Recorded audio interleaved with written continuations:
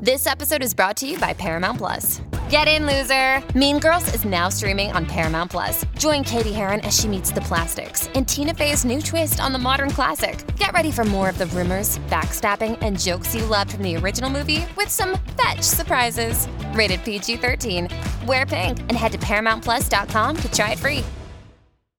You're listening to Make Some Noise Minisode number 574.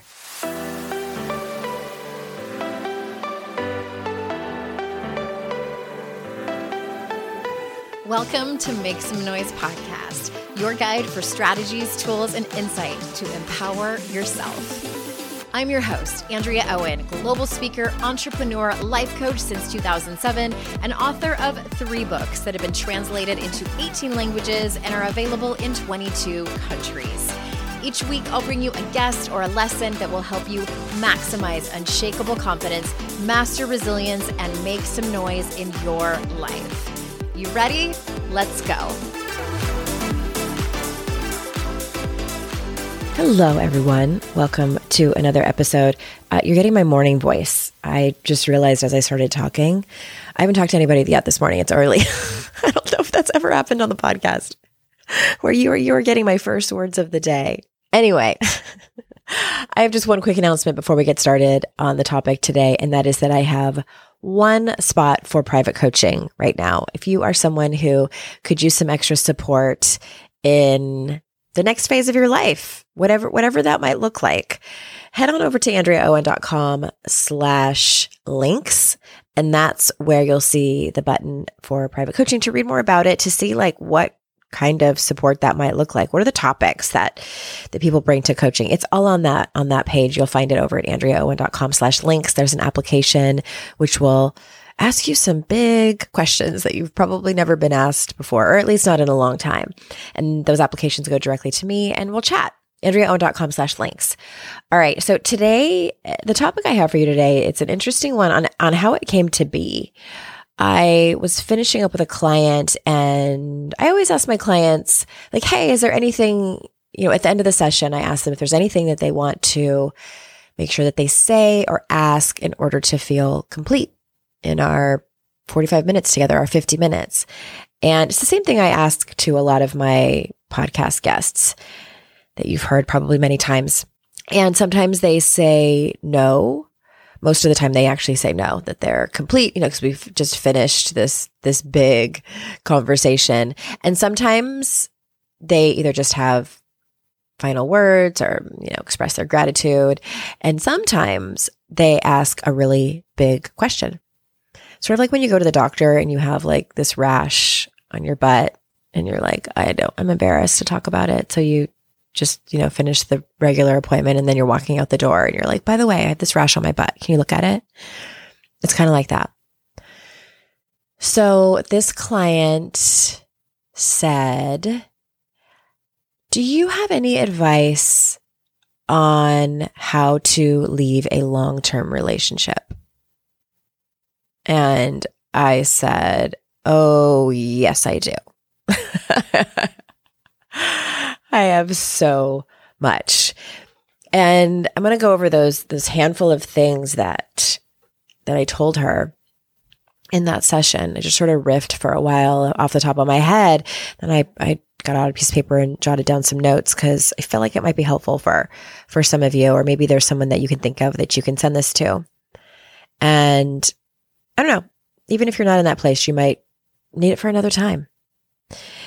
And some of these lessons, well, I think many of them are in retrospect in my own life of, walking away from 2 really long relationships. The first one, that decision was made for me. The second one, I mostly made the decision. And both were annihilating emotionally, just absolutely annihilating. I think that you don't stay in a long, long relationship and love someone with your whole heart and have that level of closeness and history and have it not just absolutely annihilate you at the end. And this isn't something that I told my client, but it's something that I've thought about as, I see a lot of memes and talk to people who have been in similar situations. And a lot of them say like, I'll never trust anyone again, or I'll never love like that again. It's so hard, especially when you're in the muck of it, you're in like the intense weeds. And I don't know if I'm weird or just whatever, but even now I'm like, oh, I absolutely will fall in love again. I can't wait. I mean, I can. I don't want to right now. It's not the best thing for me. But I am definitely someone who will always turn my face towards love and connection. And I don't know. I don't know if it's personality based or if it's, just history or what. But yeah, that'll be fun. Anyway, the first thing I told her was to trust your gut, is to always trust your gut. And this comes with some caveats. Of course it does. I think there's been times in my life where I didn't know if it was my gut or if it was trauma. I'm pretty good now about deciphering between my gut and fear. I've written about that in my books. I have a ton of experience there. I really think that I can tell the difference. But also, I'd gotten to a point where I was questioning my gut because I'm like, is this my trauma? Like it could be, because it's similar. It's like that deep, in many ways, like subconscious underbelly of your psyche, of your soul, of your spirit. Your trauma is, and your intuition is. And so how do you tell the difference between those two? And for a long time, I didn't know. I don't know. I would go back and forth. Well, maybe it's that. Maybe it's that. I don't know. The argument I would have in my head. And then, the argument would kind of go away for a while, and then it would come back. And what I have found to be true is that my intuition is more of a whisper and a feeling that sort of like keeps cropping up, but it's not like pesky. It's very soft. And my trauma seems to be at a little bit of a higher level, if that makes any sense. I don't know how else to describe it. And it is repetitive patterns over and over again that manifest in behaviors. So what I mean by that is, my anxious thoughts, questioning myself over and over again, no matter what I'm doing, no matter what decision I make, it's the questioning. But for me, how my trauma shows up, and this is because of, inconsistent emotional caregivers and major abandonment wounds, that my trauma, the love language of my trauma, if I could say that, is anxiety, is definitely anxiety. And that's something I'm focusing on as I embark on, not being in a relationship anymore, is what does it look like to have a secure attachment style? I don't know. I'll let you know when I get there. And as I go through this, in terms of my intuition is it's at a lower level. And I don't mean lower vibration, but it's more visceral in my body. It's a whole body feeling, I think, is the description I'm looking for there. It's a whole body feeling. It's persistent without being a pest. It's persistent without being a pest. Whereas my trauma is more of a pest. It's one of those things that's so incredibly hard to explain. I hope it resonates with some of you. So trust your gut on that. And I think also sometimes that argument that we have with ourselves, like, is it our gut? Or maybe we know it's our gut and we're still not going to take any action on it anyway. we can feel bad about that. And I want you to give yourself a ton of compassion, because if you could have made the decision, you would have. If you could have been more clear about what to do, you would have. Maybe you're just not ready yet. That's why I never want to, unless it's an abusive situation, but I never want to push people to make a decision about a relationship because they're not ready. I get it. You're just not ready. I hope that there's not a lot of shame in that for you if you're in that place. The next thing is the messy middle. We're going to take a quick break, and when we get back, I'm going to say more about that. Customers are rushing to your store. Do you have a point of sale system you can trust, or is it a real POS? You need Shopify for retail. Shopify POS is your command center for your retail store. From accepting payments to managing inventory, Shopify has everything you need to sell in person. With Shopify, you get a powerhouse selling partner that effortlessly unites your in-person and online sales into one source of truth. Track every sale across your business in one place and know exactly what's in stock. Connect with customers inline and online. Shopify helps you drive store traffic with plug-and-play tools built for marketing campaigns from TikTok to Instagram and beyond. With Shopify POS, you can accept credit cards, mobile payments, and every other major payment method, all with low fees and transparent pricing, starting on day one. Plus, Shopify's award-winning help is there to support your success every step of the way. Do retail right with Shopify. Sign up for a $1 a month trial period at shopify.com/noise, all lowercase. Go to shopify.com/noise to take your retail business to the next level today. That's shopify.com/noise. What if in 2024 you got a little bit better every day? I mean, that's what this show is all about, right? When you're learning a new language with Babbel, that's exactly what you're doing. And if Babbel can help you start speaking a new language in just 3 weeks, imagine what you can do in a full year. Be a better you in 2024 with Babbel, the science-backed language learning app that actually works. Babbel has over 16 million subscribers sold. Plus, all of Babbel's 14 award-winning language courses are backed by their 20-day money-back guarantee. Babbel's designed by real people for real conversations. Their courses are so convenient and have helped me learn real-life conversation skills in Spanish. It's so easy to learn how to order food. That's where I get the most excited to use it, at Mexican restaurants, or ask for directions, speak to merchants without having to consult language apps while on vacation, etc. Here's a special limited time deal for our listeners. Right now, get 50% off a one-time payment for a lifetime Babbel subscription, but only for our listeners at babbel.com/noise. Get 50% off at babbel.com/noise, spelled BABBEL.com/noise. Rules and restrictions may apply.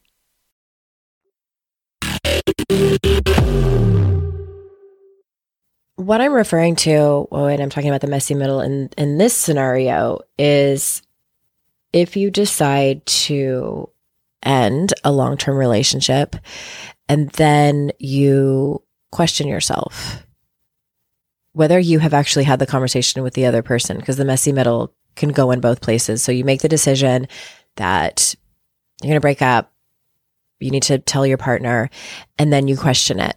And you might stay in that messy middle for a long time. You might stay there for months. You might stay there for years. That's definitely a phase. It's a place to be. And then after you make the decision and, difficult conversations happen, feelings happen, you may question what you did because it's so hard. And you might think to yourself, what have I done? I made a mistake. Obviously, this doesn't happen to everybody, but it happens to some people. And think it would have been easier to stay. Or you might consider getting back together because the conversations are so hard. The logistics are a nightmare. You feel so bad watching your partner, watching their heartbreak and knowing that you're the cause of it. That messy middle is rough. And it can last for a long time. You might have massive regrets about what you did and think like, oh, if I could just do it all over again, I would have just stayed. It would have been easier than this mess. It would have been easier than this pain, this heartbreak, this trauma, this chaos that you're feeling. Totally and completely normal.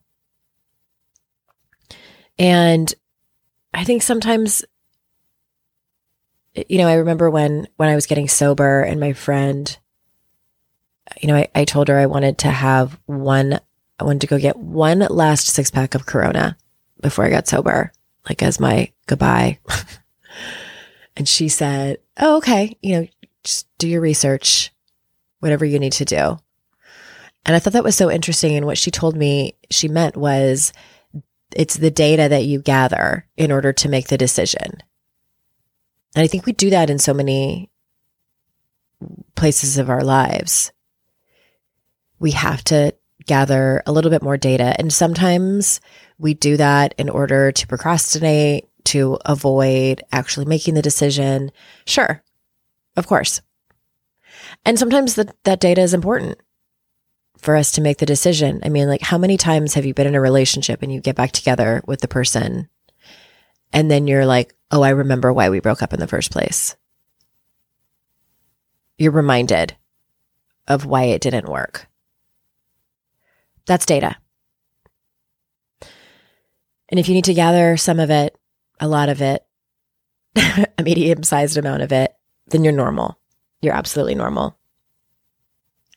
And the last thing I want to say about this is that you may always love that person. I've been doing a lot of thinking about love, especially when it comes to romantic partners. And like, what does that mean? I think we've all heard, love is a verb and it's what you do, like the actions that you take, the behaviors that you do in order to show your love. And I think that's true.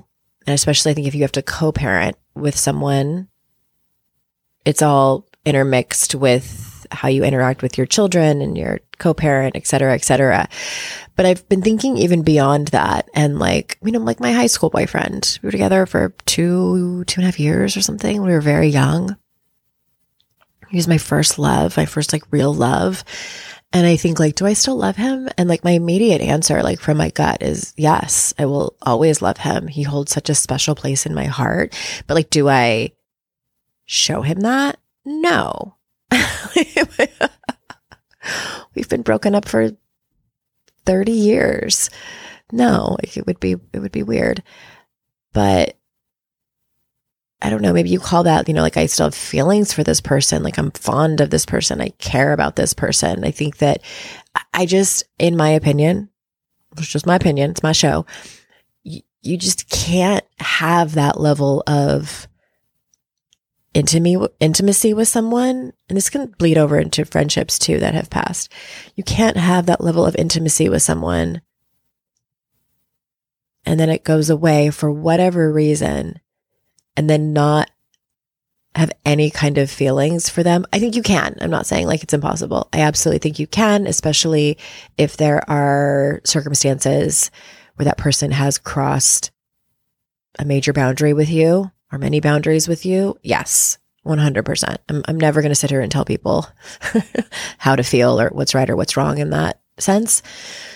And also, I think it's normal to love someone well beyond the breakup. And it does not equal that you want to still be with them or that it's best to be with them. Not at all. I think human emotion can be complicated. And, I've had a lot of experts here on the show talking about it. I follow a lot of people who talk about it. And it's so easy to intellectualize it. And at the end of the day, I just kind of go inward and think about how I feel and drop into how I feel about certain people, certain situations, the history, all of that, and then just kind of come out on the other end with words about it. And to me, those words are, yeah, I still love that person. I will always love that person. They will always hold a special place in my heart, in my mind, in my body, because we shared a portion of our life together that was beautiful. We created something out of nothing together. We had a great run. We had a really great run. And I think that there's nothing wrong with that. You know, you can like move on and maybe get remarried or have other relationships. And it's not a zero-sum game. Just because you are maybe in a new relationship and love someone new, it doesn't mean that like you used it all up and that you can't still have love for someone else. Again, doesn't mean you want to be with that person or anything more than that. You know, if I have one child, I'm going to love that child to the moon and back. If I have 5 children or 10 children, I'm going to love them all to the moon and back. Like, we have infinite love. We don't use it all up on one person. So it's normal, I think, to continue to have feelings for that person. And that's my minisode on how to leave a long-term relationship. Lots of feelings in there, less about how to do it and logistics and to-do lists, and a lot about feelings. So I hope that was helpful for you. I appreciate your time every week, sometimes twice a week, coming to the show. And remember, it's our life's journey to make ourselves better humans and our life's responsibility to make the world a better place. Bye for now. Hey, did you know there's free secret podcast episodes waiting for you that are not part of my regular podcast feed? Yes, AndreaOwen.com/free. And you just sign up. You get a link sent to you. It's very secret. It's like a secret club. We don't have a secret handshake. Don't worry about that. But it's these motivating podcast episodes that I made for you. They're under 20 minutes each. There's 3 of them. They're for wherever you are in your life. So head on over there and grab them. They range from really supporting you and seeing you where you are and being compassionate, all the way to giving you a giant kick in your ass and telling you how amazing and gorgeous and phenomenal you are. So AndreaOwen.com/free and get your hands on that free podcast feed.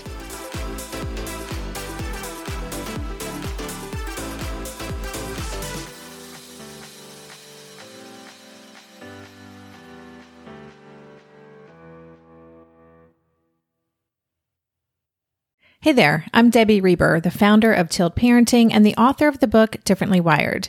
The mission of Tilt is to change the way neurodivergence, whether that's having a learning disability, having ADHD, being gifted, autistic, or some combination of all of the above, is perceived and experienced so differently wired kids and the parents like us raising them can truly thrive. On the Tilt Parenting podcast, I get to talk with authors, therapists, educators, and parenting experts who are committed to this mission. I ask the questions my listeners are most curious about when it comes to supporting our kids. And in turn, my guests share strategies for challenges, out-of-the-box ideas for navigating school, best practices for therapies, tips for advocating, and so many thoughtful insights on what it really takes to help our kids grow up feeling seen and respected so they can create awesome lives for themselves. I know that raising a differently wired kid can feel overwhelming and isolating, but I promise you, you are not alone, and it can feel so much better. If you're on this parenting journey, come listen to Tilt Parenting. Together, we can shift this paradigm and show up for our exceptional kids with hope, possibility, and joy.